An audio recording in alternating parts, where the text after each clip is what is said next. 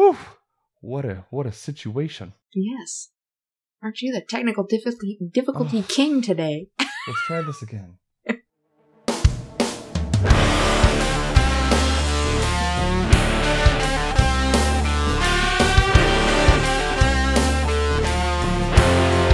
Mental Podcast is a show dedicated to individuals and mental health professionals, providing support, information, and some candid conversations along the way. And now, here are your hosts, Michelle and Seth. Starting this episode out, it's kind of been like how my week has been. It's been traumatic. I'll give you that. Yes, it has. What's happening? Should we just quit? Do we really want to run a podcast? What the hell is going on in your house? I mean, what the fuck? My mother called me and it came through my computer while I'm sharing computer sound. Okay. Oh All my right. God. All right. Let's get this under control, ladies and gentlemen. Welcome to another episode of Mental. And if you are tuning into this conversation on Facebook Live, I want to apologize because my Zoom just went away. It just closed in the middle of sharing sound with the show and everything, and it kind of speaks directly to how this week has gone. But first, welcome to Mental, and let's check in with Michelle Collins, my co-host, who I am so happy is here. First of all, Jordan's asking what ancient deities you've angered, Seth. I But you missed most of it, Jordan. Like that, most of it happened before we even turned the camera on. His camera wouldn't work. His microphone wouldn't work. Nothing would work. Yeah, I had to completely restart my computer, but like for real, my camera wouldn't work. My mic wouldn't work. My the GarageBand wouldn't work. Nothing was working. So I restarted it, thought everything was fine, and then it clearly wasn't. I would just like to say that I was here on time and all my shit worked. You know what? The one time that happens, then you take credit? Okay. Can we talk about the many other shows that we've had where I've been sitting at the computer for 15 to 30 minutes? I know. Please. I'm a busy person. I don't know what you want me to say, Seth. Whatever. Well, whatever. How are you? I'm much improved over the last week. How are you? Now, what are you staring at? I'm here. Okay. I'm here. Alrighty then. This is going to be good. I don't know. Are you afraid now? I have all kinds of notes. I prepped for this and everything, and you just see what happens when you plan. Apparently, this is by the seat of your pants kind of production, my friend. It's something. But let's legit start our show. Okay. Welcome to Mental, Michelle. Hi, welcome to Mental, Seth. I know. My week was really, really, really, really bad. Yeah. Actually, it's been 2 weeks of really, really, really, really, really bad. Well, I was ill. I don't know. It's probably not common knowledge. I have celiac, and unfortunately, gluten is in things that you do not realize it is in. I know how to check all my food, and I'm pretty good about that. But apparently, your supplements can have gluten in them as well, and I did not know that. So I ended up ingesting gluten for 5 straight days, and I kept getting sicker and sicker, and I knew it was a gluten reaction, but I couldn't figure out where it was coming from. And so I was still taking my supplements and not realizing. And so the 5th day I went, oh my God, this is what it is. And then it's off to the races. I've not been that sick. I can't even tell you. And honestly, that entire week, I couldn't eat. Nothing stayed with me. That following Saturday, I was so dehydrated. I had slept on the couch all night because the stomach cramps were just amazing. And I slept on the couch, and I woke up Saturday morning and I was so dehydrated. Every time I stood up, I got dizzy. Felt I was going to pass out. My muscles were cramping. Literally the muscles in the palms of my hand were cramping. My fingers were curling in. My toes were doing the same thing. I had Charlie horses in my biceps, in my calves, which kind of scared me because that's pretty serious dehydration. I was home by myself, and I literally at one point thought, I got to get up and go get an IV. I really have to go do this. And I sat up and everything got dark and I said, fuck it. If I can get up when I wake up, I'll go then. And I went back to sleep. So I never did go get the IV. So it took me a little longer because I had to rehydrate the old fashioned way and try and get as much water in me as possible and fight with my body over that. So I'm feeling pretty normal. Life is not completely normal yet, but much, much improved. So yeah, dangerous thing. So anybody that thinks it's just you get a little upset tummy, you are wrong. It's a serious, serious thing. So that was my week. Well, for people who don't, I mean, I think you pretty much described it, but like for people who don't know what celiac is it like an allergic reaction to It's not an allergy. Or like, what is it? It's not an allergy. Some people are allergic to gluten, and so they'll have allergy-like symptoms. Other people just have low tolerance for it and they get some mild symptoms. It's not necessarily an allergy. People with celiac actually have an autoimmune disease, which means it can take this much gluten. It can take barely anything. It's not that the gluten's in your body. It's that it turns on an immune response in your body and your body literally starts producing white blood cells like you're ill, except they attack your own body. And what they specifically attack is the lining of your small intestine. Okay. And so they just destroy that. The villi, or the little finger-like things in your intestines, those get destroyed, which means you cannot absorb any nutrients. Oh, wow. And literally everything it's an ugly subject, but you hold nothing. So then thinking about, you're not holding anything, did you lose any weight? I lost 10 pounds in a week. Well, I would love that. Well, I mean, didn't. The process I wouldn't love, but that end result would be great. Well, but the whole point of what I'm doing right now is trying to put on muscle and build. And so I definitely was going in the wrong direction. I literally ended up lower than I was when I got on the stage to compete. Oh, wow. So it was pretty severe. I'm still only back up 4.5 pounds.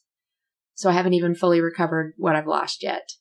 I think my hydration levels are pretty good, but it ebbs and flows. So, but today's, I just told Seth before we started this, I sat down, like I was hungry, and I have not been hungry, and I was hungry and I'm like, I'm going to eat something. And I had like this gluten-free lasagna and I've never had it before. Most stuff like that I don't like. My son has celiac as well. And he's like, that is the best lasagna. I'm like, okay, we'll give it a shot.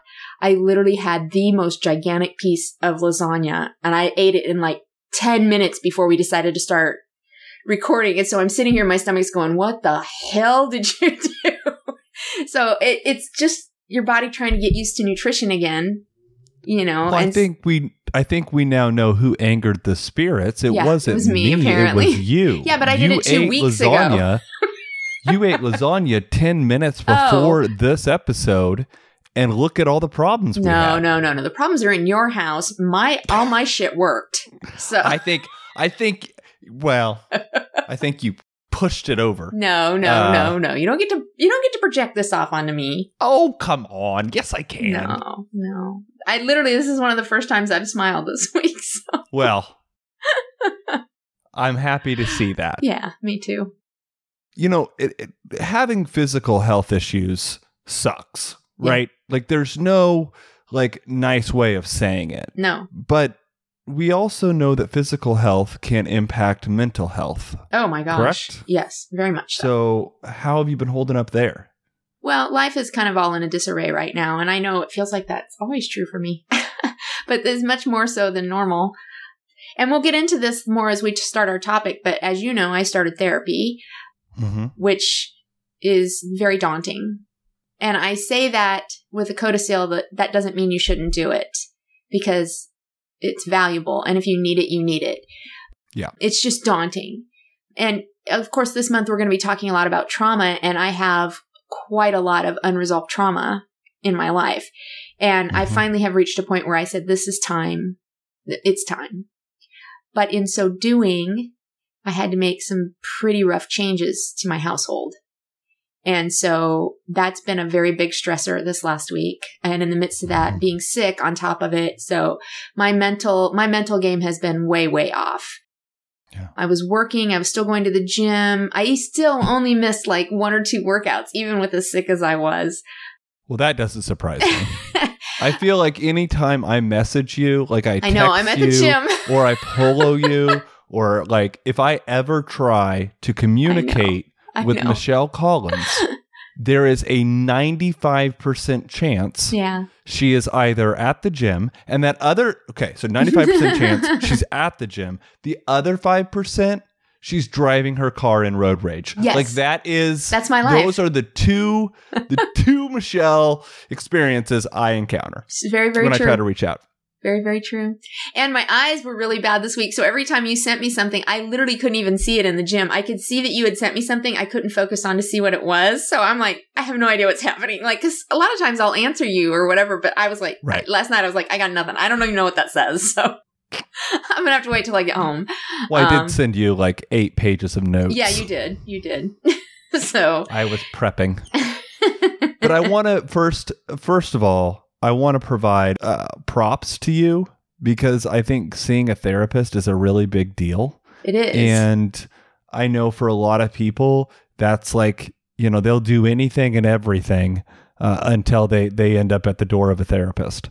And I did for years.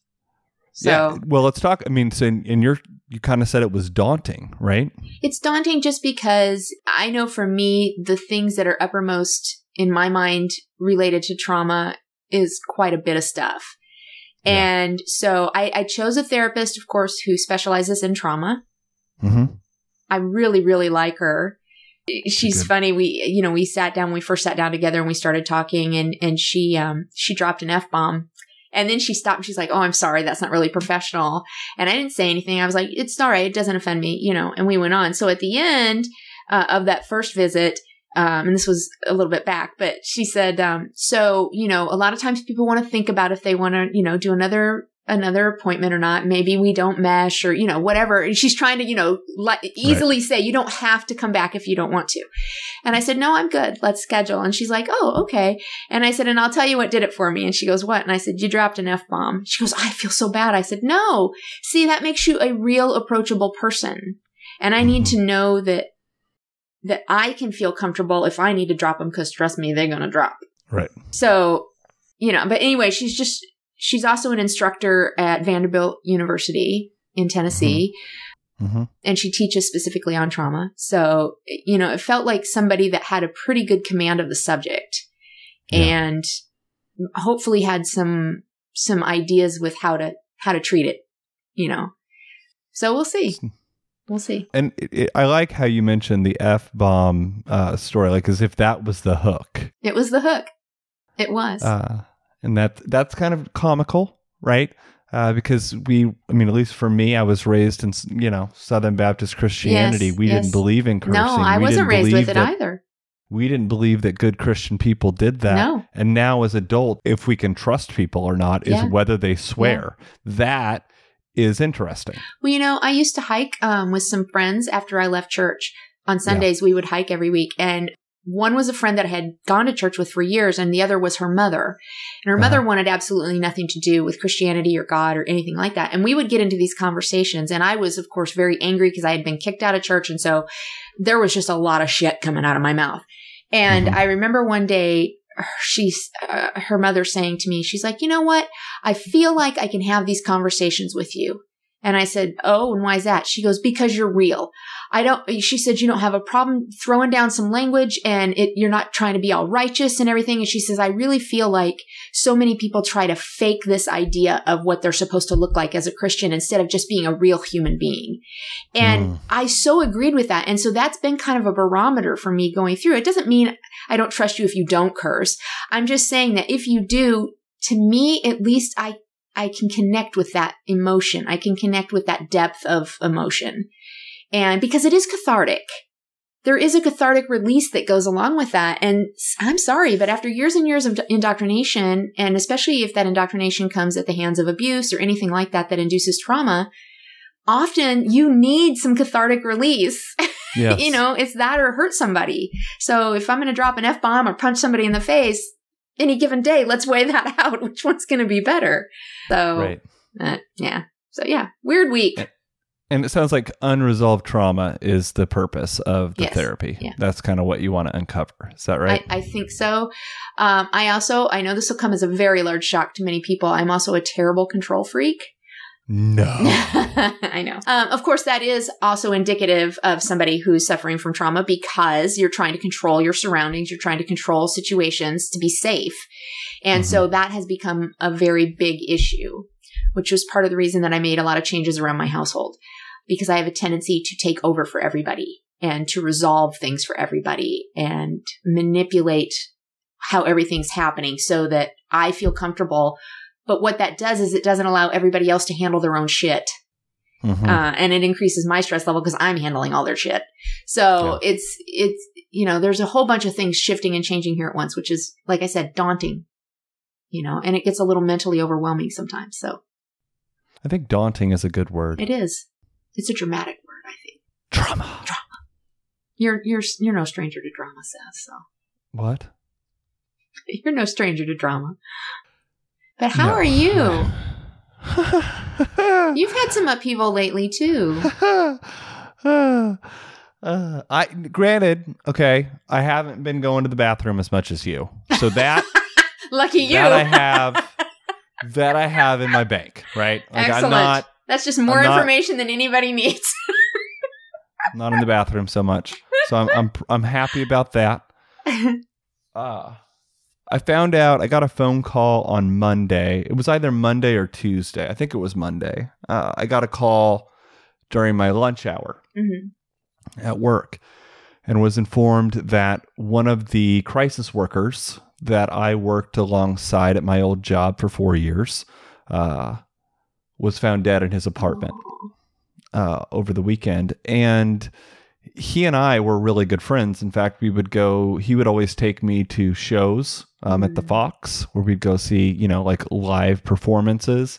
He also was like a cat fanatic. He had like 4, and they were Abyssinian cats that cost like $500 a pop. Gosh. And he was, if I ever had issues with Manelli, he is the person that I would reach out to. Right. So that was pretty overwhelming news to receive, especially did he in the die middle. From a disease or we literally don't know. Aw. And he was 65, so the odds of them doing an investigation and finding out what really happened is minimal. The only way it could happen is if his family requested an autopsy, which I don't think he had much of a family. So sad. And hard to find closure. Yeah, the likelihood of us ever knowing, that's up in the air. Yeah. And then, so I think that was Monday. And I think it was I can't remember the days. Like I can't remember the days. I think it was Tuesday. Manelli. Yeah, I know. Manelli was struggling. Mm-hmm. It's pretty clear, and I mentioned in previous shows that she's blind. It was also pretty evident that Lizzie had given her ear mites. And due to the ear mites, Manelli had scraped them and had, literally Raw pulling skin. out chunks of hair, revealing bare skin, and she was bleeding. Poor kitty. And I think it was Tuesday night. I was sitting in my chair, and Manelli went to the bathroom. She went to her litter box, which is in the bathroom next to my chair. And after she went to the bathroom, she kept trying to leave the room, but she couldn't. Aww. She kept, running into a wall and then turning, and then running into a wall and then turning, and then running into a wall and then turning. She couldn't get out of the room. And it was at that moment I knew I couldn't do this any longer. Yeah. Watching her suffer That's no was fun. more painful than putting her down. Yeah. And so I think it was Wednesday. I took her to the Humane Society and spent $210 and killed my cat. Oh, well, you didn't kill her. You gave her rest. I gave her rest, but she's dead. She's gone. But she's not in pain or discomfort anymore. And that is what a good, loving pet owner does. Yeah, I know, but it's hard. It sucks. You lose a friend, but you can't say, I killed my cat. You didn't kill her. You took care of her. And I know it still means she's gone, but the difference is that you did it from love. You didn't do it to hurt her. Right. I Yeah. But And it's hard because they're a part of our family. We love our animals. Well, she had been with me for 6 years. Yeah. And she was, I think, 16, Yeah, 17. so she was older. She was Yeah. older. So she had a really good life. I mean, I think that they say if a cat lives over 15, they've, you know, they were well taken care of. Exactly. So it's evident she was taken care of. Mm-hmm. But I really wanted to get her ashes, you know, like they give you her ashes in like a really nice box and all of that. But that was going to be like $400. And so, Wow. yeah, I couldn't do that, but I did get a Manelli paw print, which I'm picking up from the Humane Society tomorrow. I think they called me like literally the next day, which pretty much informed me she had been cremated and was legitimately no longer here. Right. But I'm going to pick that up tomorrow. Yeah. Those are nice mementos. I have that from one of my dogs, and we did get his ashes. We spread his ashes on the hiking trails because he did hundreds and hundreds of miles on the hiking trails. So, but it doesn't. I mean, it's still a loss. It's a loss, you know, because they're our friends. Yeah. You know, we care for them. We love them. They love us. And it's sad that their lifespan doesn't match ours. Well, and the thing is Lizzie has now taken over complete control of the house, and she thinks that she owns the place, and clearly she's not grieving. Now, I don't know how cats grieve, but typically laying around asking for belly rubs, like 95% of the time. Do you think that maybe she's doing that for you, though, so that you have some connection? Well, maybe, but I don't think Lizzie has much of a brain power. She's a cat. She's a baby. She's also a baby. She's not that old. She's a baby. Anyhow. She's a baby. She wants attention. So I lost one of my best friends, and I had to put down my cat this week. Yeah. Rough week. In the middle of, you know, I didn't take off any time from work. Yeah. And I worked throughout the entire thing, which in the end I think was probably a good idea because structure-wise. Yeah, it kept me structured, kept me busy, kept my mind off of things. But I'm not going to lie to you. I had to teach on suicide on Thursday and for 4 hours. That's brutal. And I may have cried while training. That doesn't happen very often. You know what? You're a person. You're a real person. You're entitled to emotion just like anybody else. And then I started doing role plays on like grief. You know, and like that was a bad idea. Like, why am I doing that? Like, why am I pretending to be a client calling in saying his wife died when my cat just died? Like, it's a little too real. Right. Welcome. This is a real role play. Get excited. Right. But yeah, it was an emotional week, and I am very, very happy that it is Friday. I am thrilled. It is payday. It is Friday. This episode is coming out tomorrow. Yeah. And I'm just happy the week's over. Yeah, I've been counting down days too, just to feel normal again. So you never know how normal and healthy you normally feel until you don't feel well. And then you're like, oh, I take that for granted. I should really be more appreciative of that in the moment. I hear that. Yeah. I feel that. Yeah. So this kind of leads right into our topic because we both feel like we've suffered quite a bit of trauma recently. Yeah. I'm certainly feeling it. Of course. So we're not. I'm feeling it. Again, we do kind of a subject matter theme for a month, but trauma is a pretty big subject. So I think this month we had decided we're going to do more overview, and then possibly after that we're going to go into some very specific types of trauma or experiences of trauma. Yes, and in fact, we've actually received. People have actually used our hotline and have reached out, and I'm so thankful. I never got the person's name in the hour and a half long conversation I had via text, but I got lots of great recommendations and ideas. Well, that's good. And really, what I'd like us to do this month is really focus, as you mentioned, on an overview of trauma, and then for the dare I say, the remainder of 2021. Possibly. There's a lot of this. Yeah. We can pick specific things related to trauma. And I think the next one we were going to look at potentially would be domestic violence. Right. Very trauma-inducing. Yeah. It's going to be quite the conversation. But I think that there's a lot that can be unpacked with that will really be helpful for people. Yeah. And I don't know if there's really the greatest understanding of what trauma really is. And that's why I think starting this off with an overview is a good idea. I agree. What is trauma, Michelle? It's any experience basically that causes emotional and mental damage to you. Mm-hmm. We really can't say it's any specific event or type of event because each one of us is so different that something that traumatizes me may not have any effect on you.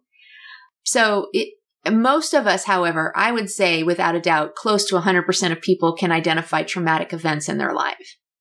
And we would all shake our head and say, oh, yeah, I can see why that would be trauma inducing. Whether we feel it or not, I feel like we could recognize that for somebody else.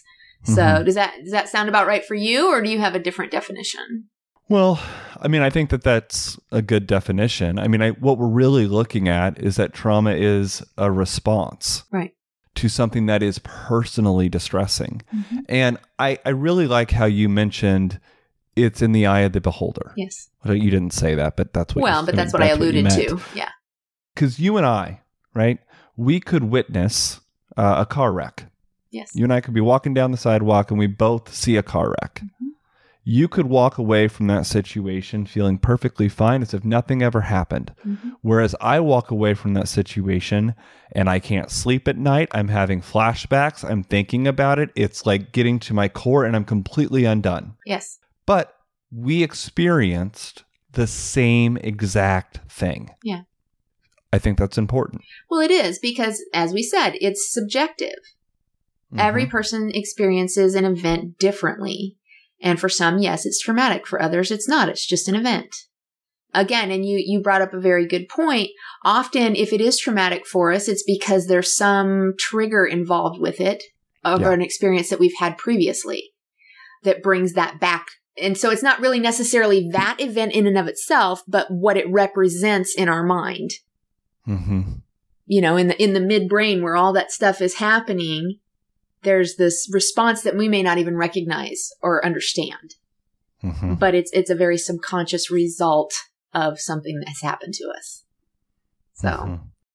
Well, in talking about traumatic events, right, I think it's important just to kind of set the stage with some statistics. Kind of what's been going on in the world, what's happening in people's lives, but keeping in mind, right, that it's subjective, right, and trauma can be caused by anything. Right. When we look at things that often result in trauma, research by the Centers for Disease Control and Prevention has shown that 1 in 5 Americans, 1 in 5, was sexually molested as a child.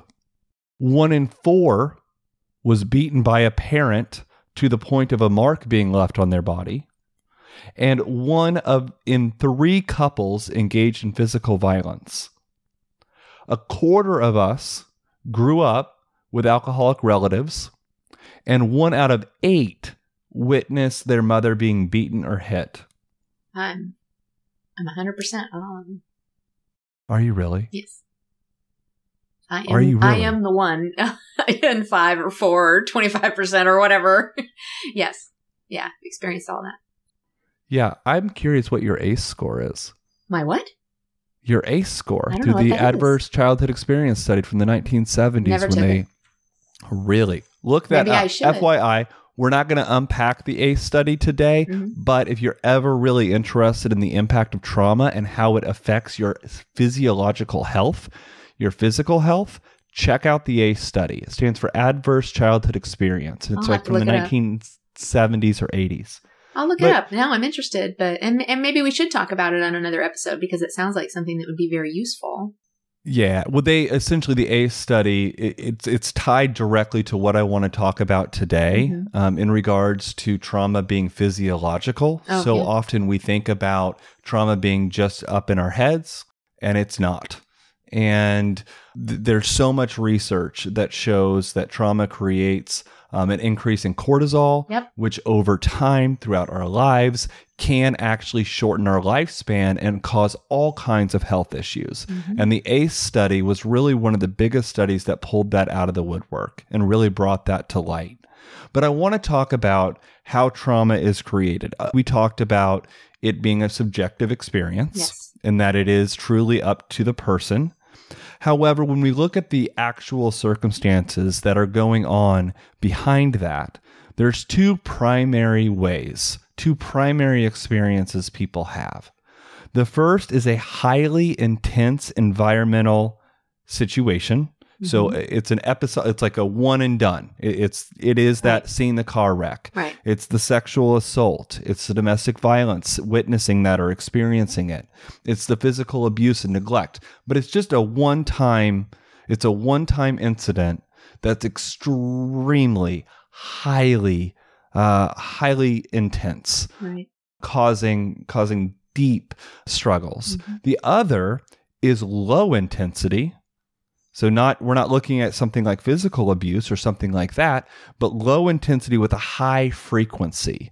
So something you're experiencing a lot. The first thing that comes to mind for me is think about the people in Ferguson. Yeah. After the was it Mike Brown? Michael Brown.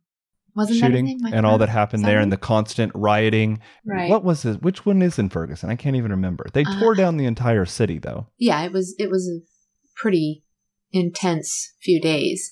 Yeah. Yeah, I don't remember the name. I want to say Michael Brown, and I'm not positive that's right. Yeah, I'm not sure either. Yeah, I'll have to look that up. But think about low intensity, high frequency. So think community violence. Right. Think family abuse that's happening verbally, right? It's not something that they're beating someone, but it's constantly being put down. When we look at repetitive things that are high frequency and low intensity, it can cause trauma. Well, when I was looking at the notes that you had sent, exposure to a single individually significant event, like you said, that could be a one-off, a sexual assault or something like that, but it does produce that sense of trauma. Then you're talking about low intensity, high frequency. My thought immediately went to what about people, and because again, this is what I experienced, the very significant event that happened over and over and over and over and over. Mm-hmm. And I think for a lot of people that is the reality. When you're talking about domestic violence or child abuse or sexual abuse as a child or something, those are not typically one and done events. Those are ones that happen over and over and over, and they feel very intense. To me, that means high intensity means that it's deeply damaging. And maybe I'm misunderstanding what that's saying. But that's what came to mind when I was reading that. I was like, what about that? Because that's a reality for a lot of people. Well, it is. And I mean, I think it can fall into both categories. Mm-hmm. I would think so. And it's not to say that one is better, is worse than the other. I mean, I think situations can fall along this continuum, but I wanted to point out that trauma can be induced by a single event, right, or something that is more long-term. Mm-hmm. And if it's more long-term, it doesn't have to be as quote unquote traumatic. Right. Truthfully, think about religious trauma. Yeah. Think about being gay in a conservative Christian household. Now, are they abusing you? No. Right. But what is the messaging over years and over time that can produce? That can produce trauma. Yes. Yeah.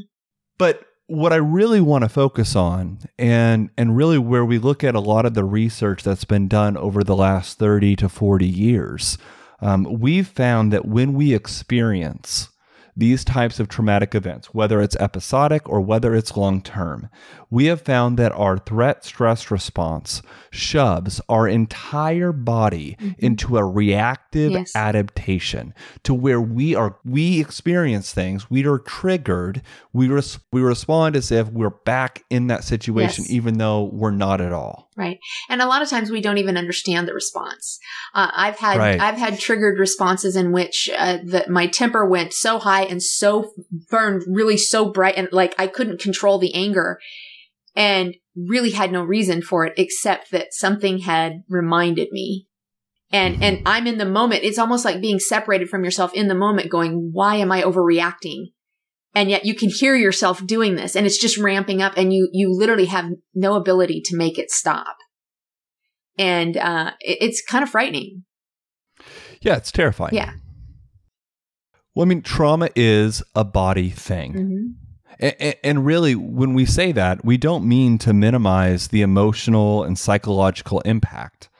However, it is the physiological systems that leads to the symptoms of trauma, which are aversive to people, not the events themselves. Right. And I want to highlight that. It is not the event itself that continues to create issues. Right. It's our body's physiological response. Just as you mentioned, Michelle, we'll respond to something and we'll be like, why am I responding in this way?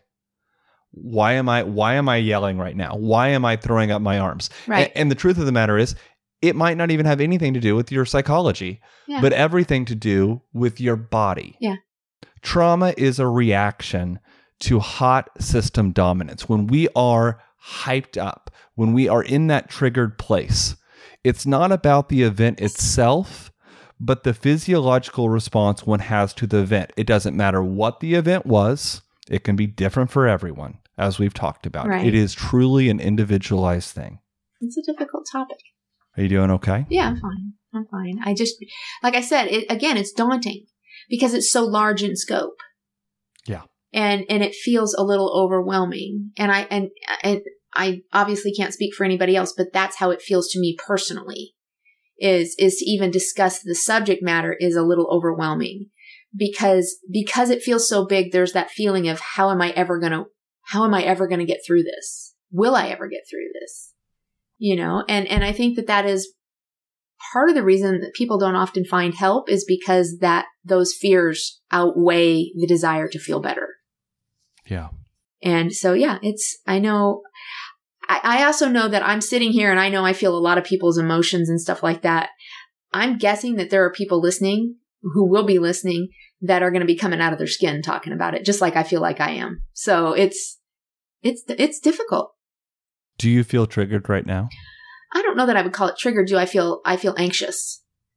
I feel pretty anxious. What's the fear behind that? That this doesn't go away. That it still continues to control your life.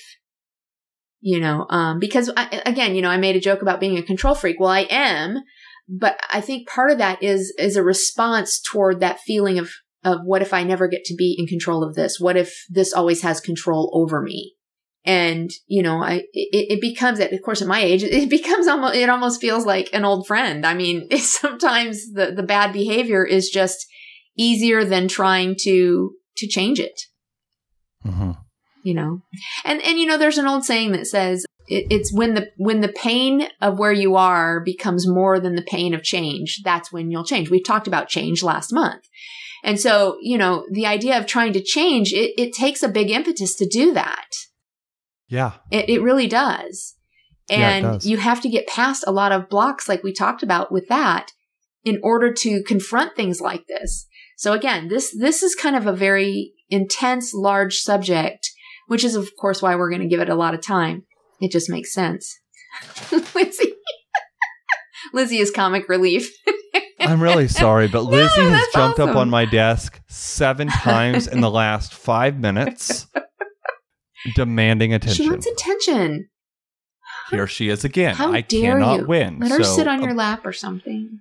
If there is purring on this Aw, episode, I would like that. Please know I tried. I would like Now, the purring. Trigger is a pretty big word right now. Yeah, it is. In I don't like that our word, honestly. society, on social media, like it's all over. So let's just talk about that for a second. What do we mean by trigger? I don't know. Everybody, I think, is probably going to have a different idea of what that means. I don't honestly like that word because I feel like you said it's overused. It is. Everybody's triggered. I think that after a while, when you use verbiage like that, you tend to normalize it and it loses the punch that it actually should have because it's a serious thing. And so triggered means something has reminded you, body, mentally, emotionally, something has reminded you of a previous trauma, but we've normalized it and we use it for every little thing. And right. So it's kind of dismissed now by a lot of people because of that. It is. Yeah. Well, the issue is it gets overused so much. Mm-hmm. But when we talk about trigger in the context of trauma, right, we're talking about something very specific. Yes. We're talking about environmental cues, right, what's happening around you that activate your body, Right. like that activate you to a point at which you're as if you're back from when the actual incident occurred. Right. We literally respond, and I want to really talk about this because I'm going to go here. As a mental health professional, I've worked with lots of counselors when I was working with the crisis line, and I definitely do now in my current job. Mm-hmm. And one of the things I would often hear, specifically when I was working for the crisis line, was all about how children were out of control. All right. And why can't you just do what we tell you? Why can't you calm down? Why can't you use an inside voice? Like, what is going on? The Right. truth of the matter is that more than likely, that person is responding exactly how their body is telling them to. Right. We look at them and we say, oh, this person is unruly. They're not listening. They're not following directions. They're a troubled client. They're difficult. When in actuality, that person is having a traumatic response, and you would be acting the exact same way if you were in that situation. Right. And really, when we look at trauma-informed care, which I'm not going to get too much into, but it is a treatment modality used by clinicians all over the world now. And really, one of its basic principles and one of the basic premises behind it is changing the question from what's wrong with you to what happened Right. to you. Which just, even on the surface, if you review that and think about that, it changes the tone of the conversation. It changes Yes. the direction of the conversation. And it adds a level of respect that isn't there when you say, what's wrong with you? Mm-hmm. Because There's a that negative inspires connotation with blame. it. Yeah, that inspires blame or shame. Whereas what happened to you invites you into a conversation to allow you to explain what's happening. Exactly. And there's a big difference in how people will respond, obviously, Mm-hmm. between those two questions.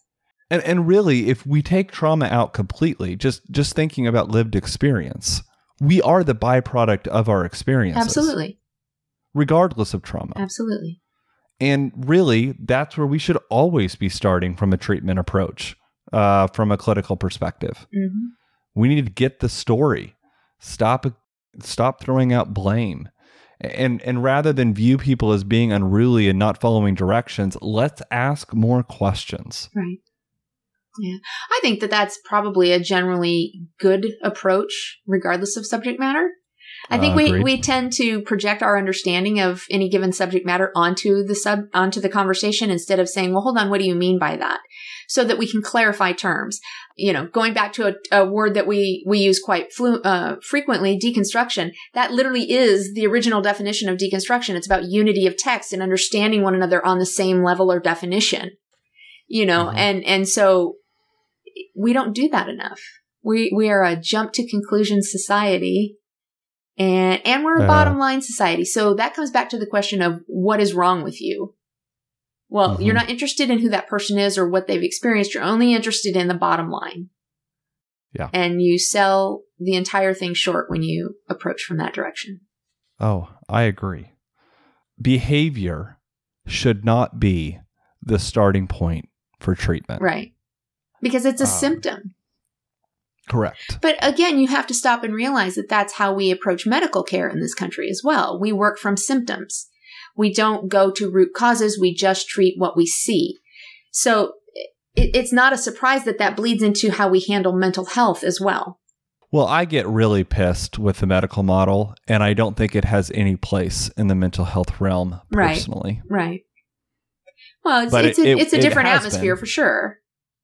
Yeah, because again, we're very fixated on a quick fix. So if I can just modify your behavior, then I can call that a win rather than saying, let's find out what's causing that behavior and let's deal with that and allow the behavior to resolve. Yes. And so instead of seeing it as a warning sign, we see it as the issue. And that's short-sighted. Agreed. So. Well, let's talk about just a little bit, just here towards the end of this episode, let's talk a little bit about the physiological side of this.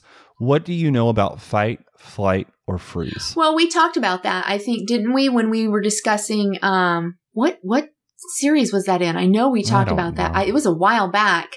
Was it imposter syndrome? No. Well, probably. It was a while back. It was back in mid part of last year. We did talk a little bit about that. But again, all of that is chemically induced. It's a chemically induced response in your body. And so each of us handle things a little differently. So whereas I might respond with a fight response in a situation, you might have a flight or a freeze response. So it has very little to do with the actual event itself, and it has more to do with the individual. So as you're saying, the physiological differences of those people, coupled with their experiences, obviously. But right. Yeah. Is that typically if you are experiencing a traumatic event, whether it be episodic or long-term, right? I don't care if it's a one-off or community violence. Right. Over time, the experience of that trauma will put you into a fight, flight, or freeze response because everything gets activated. What happens and what they've discovered, and I should mention that both Michelle and I are reading a book called Body Keeps the Score. And what they really uncovered is that when a person is in that state, when they are activated, not only does the amygdala, your emotional side of your brain and what's going on there, not only does that activate, but your speech darkens. And you lose executive functioning. Right. Like you lose the ability to be self-aware, to evaluate, to describe what's happening to you. Do we ever wonder why people who've gone through horrible events like rape and abuse and things like that, and then you ask them what happened and they can't tell you? Right. It's literally part of what's happening in their brain when that fight, flight, or freeze gets activated to the point that they feel trapped. Well, it's survival instincts. Yeah. That's how we're created. That's how we're built. Yeah. Obviously, the first or primary response is to stay alive. And so when we feel threatened, that is the automatic response. Again, as you said, it goes out of our control and our body takes over. Our brain takes over and says, I got this. I'm going to keep us alive, and then we'll worry about the fallout of it afterwards. Right. Then you can go back to your touchy-feely shit, but right now we're going to survive. I mean, so it's a command control situation. Yeah. Well, and let's just talk about this, that when your executive functioning is decreased, the ability to grow and change is extremely difficult. Right. Which also alludes to why people get stuck. Yeah. But again, and then that would indicate that they stay in that place often, which is not, I don't think, a healthy place. I mean, I don't think we should be trapped in a scenario of constantly feeling threatened to the point of, I just want to make sure I stay alive. I mean, that seems unhealthy. We don't live in a society where that should be necessary. Or do we? I don't know. Maybe we do. Have you looked around? Just got to look out the window occasionally. I mean, there's a lot of bad shit. Yeah. So, I mean, let's just kind of not look at 2020. Yeah, let's not go there. Because if you look at 2020, you might think even the beginning of 2021. The whole. It's a sliding scale, apparently. It's not been good. It's not been good. Well. What are some of the, as much as I don't want to say behavior, what are some of the behavioral issues we may see? Well, I think it depends on what age we're talking about, first and foremost. As a small child, of course, you're going to see different kinds of behavior than you would out of an adult, although maybe not. I've known some adults. Depends on the adult. I've seen a little foot stomping. No. No, but I think we kind of write that off in children as just, as you said earlier, poor behavior. Why can't that person control their child? When possibly that child is exhibiting signs of having some kind of trauma reaction. Right. They can be angry. They can throw temper tantrums, hitting, all kinds of biting. I know that small children have trouble with biting. So now again, as you're an adult, those are typically not going to be your behavior patterns. You're going to exhibit different symptoms. It could still be anger, but maybe now it comes across as irrational anger, or you become, or in my case, you become very controlling. You try to control all the surroundings. Those are all ways of trying to handle what you're not understanding is happening. So what do you think? I like to divide it. Mm-hmm. I want to divide fight, flight, or freeze. Because I feel as if fight and flight typically present with a lot of the same behavioral, what do we want to call them? Behavioral symptoms, tendencies versus a freeze symptoms, right? Yeah. So fight and flight, we're often going to see like anger, aggression, defensiveness. When we're talking about kids, throwing tantrums, name calling, constantly feeling fidgety and kind of on edge. Oftentimes we'll even see sleep disturbances come along with this. Right. But if a person is experiencing freeze, right, if they're experiencing more of the passive side of this, we'll see dissociation. I need to say that again. Disassociation. There we go. Emotional numbing. I'm constantly being distracted, difficulty focusing, and then maybe also withdrawal, not wanting to be around others, isolation. Right. Absolutely. I do think we have to throw a caveat here, though, because there was a graphic that you had me share in our mental Facebook group, fight, flight, response stuff. And if you remember the conversation, because I was one of them that said the same thing, on any given day, I can identify in any one of those zones. Yes. So these behavior patterns that you just described, I can identify with quite a few of them in both fight and flight, or fight and flight and freeze. I can identify on those. So again, it's still going to be nebulous. There's still an ebb and flow to all of this. There's no rigidity in what you're going to experience in saying, well, this is the definition. We have to allow that because we're individuals, that there is going to be some ebb and flow throughout these things, but that these behaviors in and of themselves can be problematic. Now, just because you see one of these behaviors, however, doesn't mean that that person is in that mentality or has trauma. Right. It just could be that these are things that we've identified that typically go along with a trauma. And that's huge. Yeah. Because I don't want anyone to hear me say anger is automatically related to trauma. Right. And then we look, what happened to Trump? Yeah. We don't. Again, very subjective experience here, right? We can be angry. We can be defensive. We can be bossy. We can throw tantrums. We can name call. We can have difficulty with sleep without having trauma. I have all of those. So on any given day. You have, are you trying to win an award? Yes. Because I went through a quote about horrible things that have happened to people. No, my point. And you have every single one. And now you've got every single one of these. No, I'm just saying here that we all experience these things. This is a normal part of life. What I'm saying is we've all experienced them. It doesn't mean that we're trapped there or that they're necessarily this type of response. That was my point. But yes, I am competitive. So hello. You're winning. Have we met? You're winning the trauma game. Oh, lucky me. So let's talking about the trauma game. Mm-hmm. Obviously, we can be impacted in the present moment by trauma. Right. In which case, I'm going to say it, we can become triggered by our environmental cues and we can become activated. But over time, there can become a lasting impact. Right. That's not just happening in the present moment. Long after a traumatic event has occurred, it can be reactivated at the slightest hint of danger and mobilize stuff in our brain to secrete large amounts of stress hormones, which puts us right back into hyperdrive, and it's as if we're right back there. It could be 20, 30 years apart from the initial event, and it's as if we are right back in that situation. I know I've already said that a few times in this episode, but I think it's worth repeating. Yeah, it does bear repeating. One of the hardest things, and do I want to go here? Trauma over time changes people's perceptions and their imagination. Yes.